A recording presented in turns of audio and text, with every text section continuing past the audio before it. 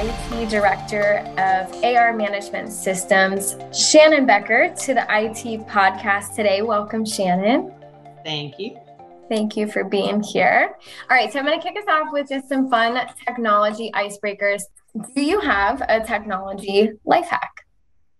So, yes, but it's not going to seem super techy, but it makes my life so much easier. I use the New York Times cooking app, and because I do make all of our food from scratch, including bread and everything, and I think we might get into a little bit more surrounding that later in the conversation, but the app gives you lots of great suggestions based on what you've cooked before. So it kind of gets that sense of what vegetables you like. If you're trying to do a certain type of diet, whether you're going like more low carb or trying to do more plant-based diet, it kind of continuously tees up ideas for you that you might not have prepared before. So It keeps things interesting around the house and just kind of helps me plan out my cooking week. You can also correlate them by certain ingredients. So if you do grow food at home and you're harvesting something at any specific time, then you can make food like to store and freeze and use up all of that one ingredient, with a couple different recipes. So it definitely makes my life a lot easier. That's awesome. And what is that called again? What's the app? The New York Times cooking app. It's like $40 a year. I'm going to have to check that out for sure. My husband and I both have kind of like weird diets going right now. So to be able to sort by ingredients would be awesome. So my husband self-servingly got it for me for Christmas a few years back. So I've been using it ever since. We've never stopped renewing. I've started gifting it to other people. Oh yeah, that's a great gift idea. Yeah. Very cool. So you're coming up on, or you just had your 1-year anniversary with Centera. Happy anniversary. Yeah. Thank you. Talk to us a little bit about your role in IT and what you've been doing for the past year. So I am the IT Director over AR Management Systems, which encompasses most rev cycle applications to exclude scheduling for now. And I also do a lot with Workday and with 3M and really any applications that support revenue. And I know I asked you this earlier, but just for our listeners, AR Management Systems stands for Accounts Receivable. Okay. I'm getting better at learning all of these different acronyms and abbreviations. So yes, and there are many that are very unique to Centera as well. So not just IT, but to Centera. Yes. So talking about revenue cycle, and I know we could go on about this probably for the full 20 minutes, but specifically, if you could talk a little bit about how you're leveraging technology to impact revenue cycle and even just the automation side of that. Sure. So I think, as everyone knows, we are under some unprecedented times with COVID and the strain that has put on our hospitals, our providers, our patients, everyone. So over the last year, since we at Centera have been live on the rev cycle applications within Epic for about 1.5 years, going on 2 years now. What we've really been focusing on is finding ways in which to ensure that we are appropriately charging in every situation possible, and then also to automate that charging process. We really want to allow for providers and clinicians to focus on the patient. And in doing so, less time should be spent considering whether they're making the right charges for things, right? So what we really are trying to do is pair with the clinicians and the clinical applications to find ways in which we can seamlessly integrate the charging process into their normal clinical workflows. That allows the clinician to have more time with just hands and eyes on that patient. The patient feels like they are truly being focused on and not a computer screen. And that will, in the end, provide a better assurance of appropriate revenue so that we can then, spend that increased revenue that comes into the organization to expand our services to the communities that we serve.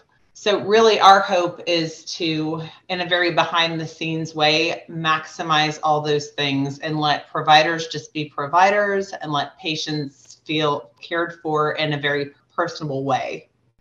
Yeah, that's great. I feel like this entire movement of digital transformation is really putting the time back for the providers for that face-to-face interaction with patients, as well as just making the entire patient experience better for all of our patients. So each aspect of that, including just the revenue cycle piece, which is something I would never think about, right? Because I'm not a provider and I would see it on the patient side, but all that you're doing to leverage technology with that is pretty incredible. This has kind of been in cycle for about 2 years now. Looking back, seeing where we're at today, are you all looking at making some optimizations, or where are you at in the process? Sure. So we are actively now kind of moving from, like you said, that stabilization period to true optimization. And in doing so, we are partnering with all the different operational leadership to figure out, really where the things we did right are and where are things that can be improved upon. So it's very important to us as an IT team to be involved very early in those conversations where there are just things that keep them up at night and things that would be like, man, it would really work better if we did A, B, and C. And man, Epic isn't really meeting our needs in this space. Do we maybe need to consult an outside vendor, or how do we come around that? So in working through growing not only our optimization in terms of technology, we're also really working to grow that relationship with the business. And we're meeting on very regular intervals, defining an optimization list, the nice to haves, the needs to haves, and like I said earlier, what keeps me up at night. And from our perspective, it is so helpful to know very early on what we are trying to achieve strategically so that we can then go back to Epic and look at our software, look at our build, and figure out, okay, what could we very easily tweak to make their lives easier? So in doing so, we've really come a long way to avoid some of those cumbersome contracts with outside vendors that oftentimes like to overpromise, because you can obviously integrate and interface with anything. But is it best Workday to have to switch back and forth between 2 and 3 systems? And what I've found in my experience is to have that frontline worker, analyst, biller, whomever you might be considering for this example, to have one workspace where all of the information that they need to do their job is in the same space. Let's jump into the fun stuff then. You already talked a little bit about, growing your own food. I don't know if we got into sustainability yet, but jumping back a little bit and giving folks some insight and a picture into Shannon Becker's everyday life. You and your family essentially run a homestead. Is that right? Am I saying that correctly? Yes, we do. It's not huge. It's fairly small scale.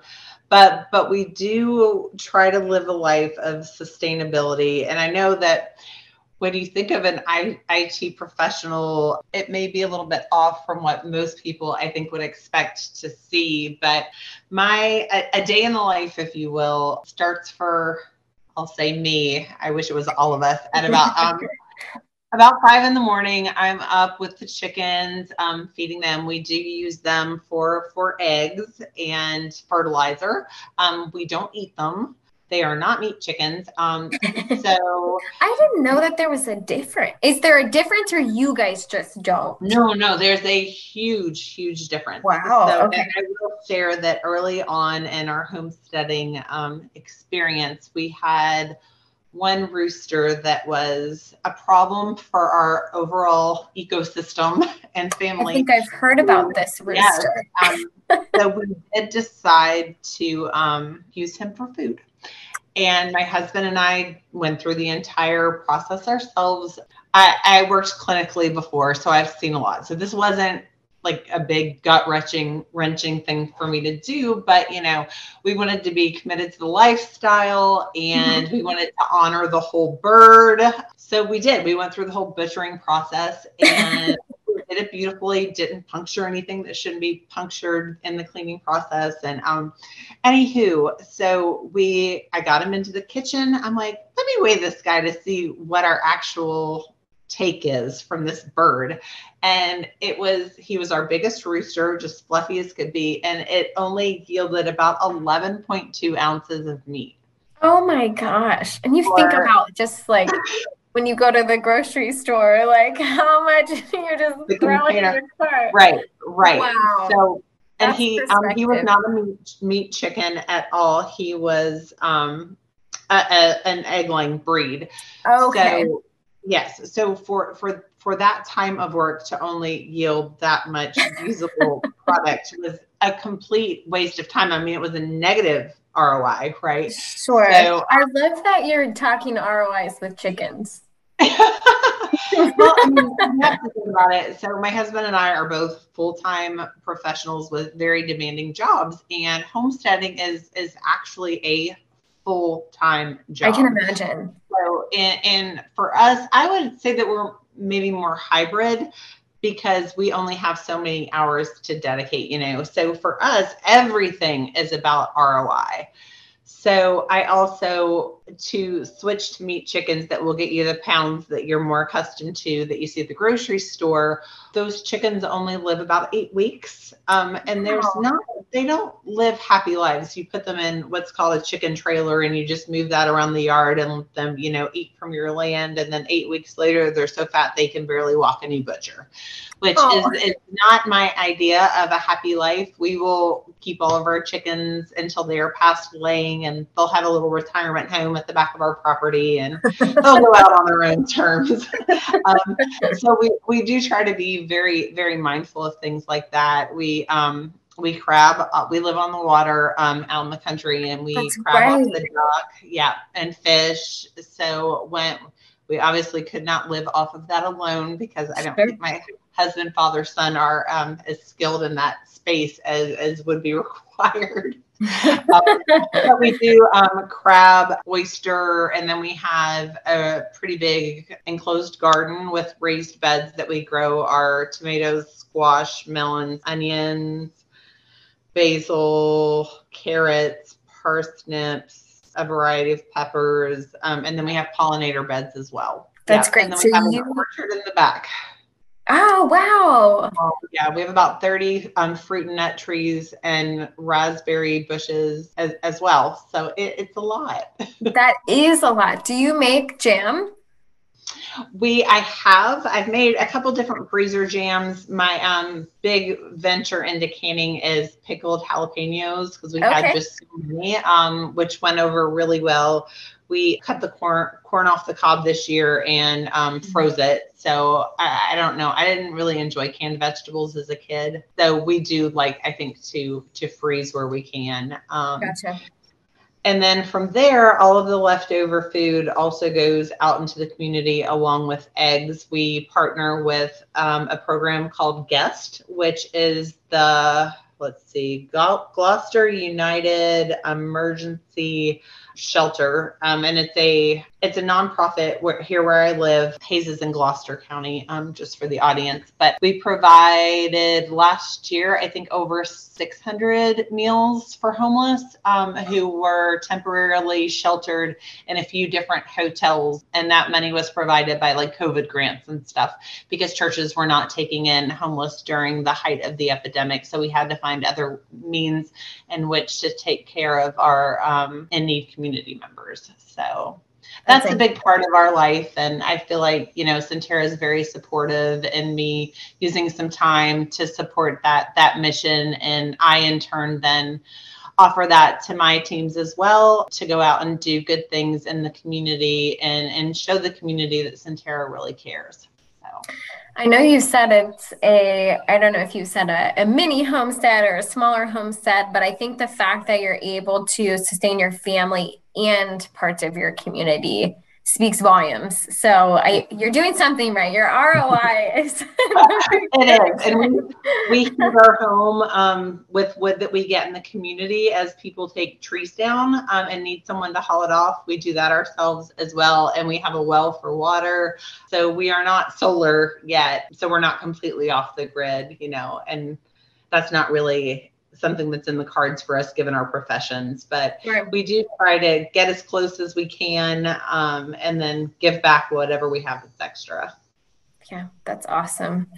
Well, Shannon, I know we're coming up on time here, but when we were envisioning this podcast, you were one of the first people that we wanted to have on the podcast because of all of the things we talked about today, just your knowledge with revenue cycle, and then what you do giving back to our community, just the incredible person you are at home and all that you do with your homestead. It's always an awesome conversation with you. And I'm always learning something new whenever I talk with you. So it's an absolute pleasure to be able to actually have you on the podcast, and excited for more conversations to come in the future. This will definitely not be our last episode for sure.